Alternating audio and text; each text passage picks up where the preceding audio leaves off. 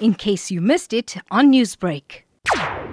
If we look at the trend and look at how September, October, November, and now December, and if you look at the number of tests that I would have done in October, and if I did 100 tests, I would get like 2 or 3 positives only. If I take the last week, if I've done 100 tests, at the moment I'm getting over 50% who are positive.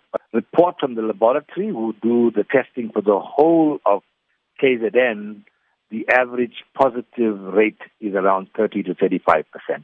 So we're looking at about a 35% positive rate on swabs taken at the present moment in KZN, and that is quite a high percentage coming forth. But that might just be the start of more, because the variant that we're talking about, the new 50.1 version 2 COVID-19, is actually being proposed as being more infectious than the first version. Now, Doc, the government has also been telling us that it's the back to basics, that we have to wear a mask that covers your nose and mouth, maintain a social distance, and sanitize and wash your hands regularly. Is that all that we need to do? When you look at what has been proposed worldwide and in previous pandemics, those 3 processes are the cornerstone of maintaining and keeping infections away from each other. People think, look, it's not a problem. We can all just get together, have lunch, sit, eat, get merry, no mask on, and we'll be fine. You won't be fine because you're going to transmit the virus. You're breaking the basic principles of prevention. But then we're heading into Christmas now, and everybody's planning to get together with their families. So is this a bad idea?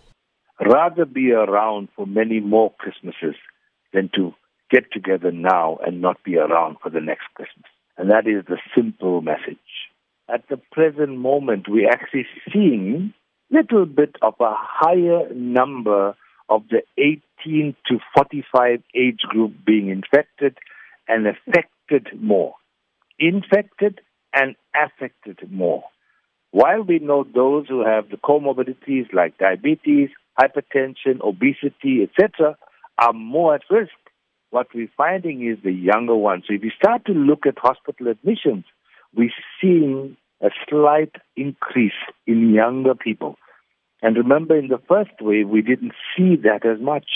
If everybody just isolated, will keep the virus away. Stay at home, stay away from malls, stay away from everything. If you're going to go out, and you have to go out because you have to get food, then please maintain your distances, maintain your hygiene, and maintain your mask. If we isolate and quarantine, it will keep us away from everybody else, and we'll get over it just by isolating and quarantining.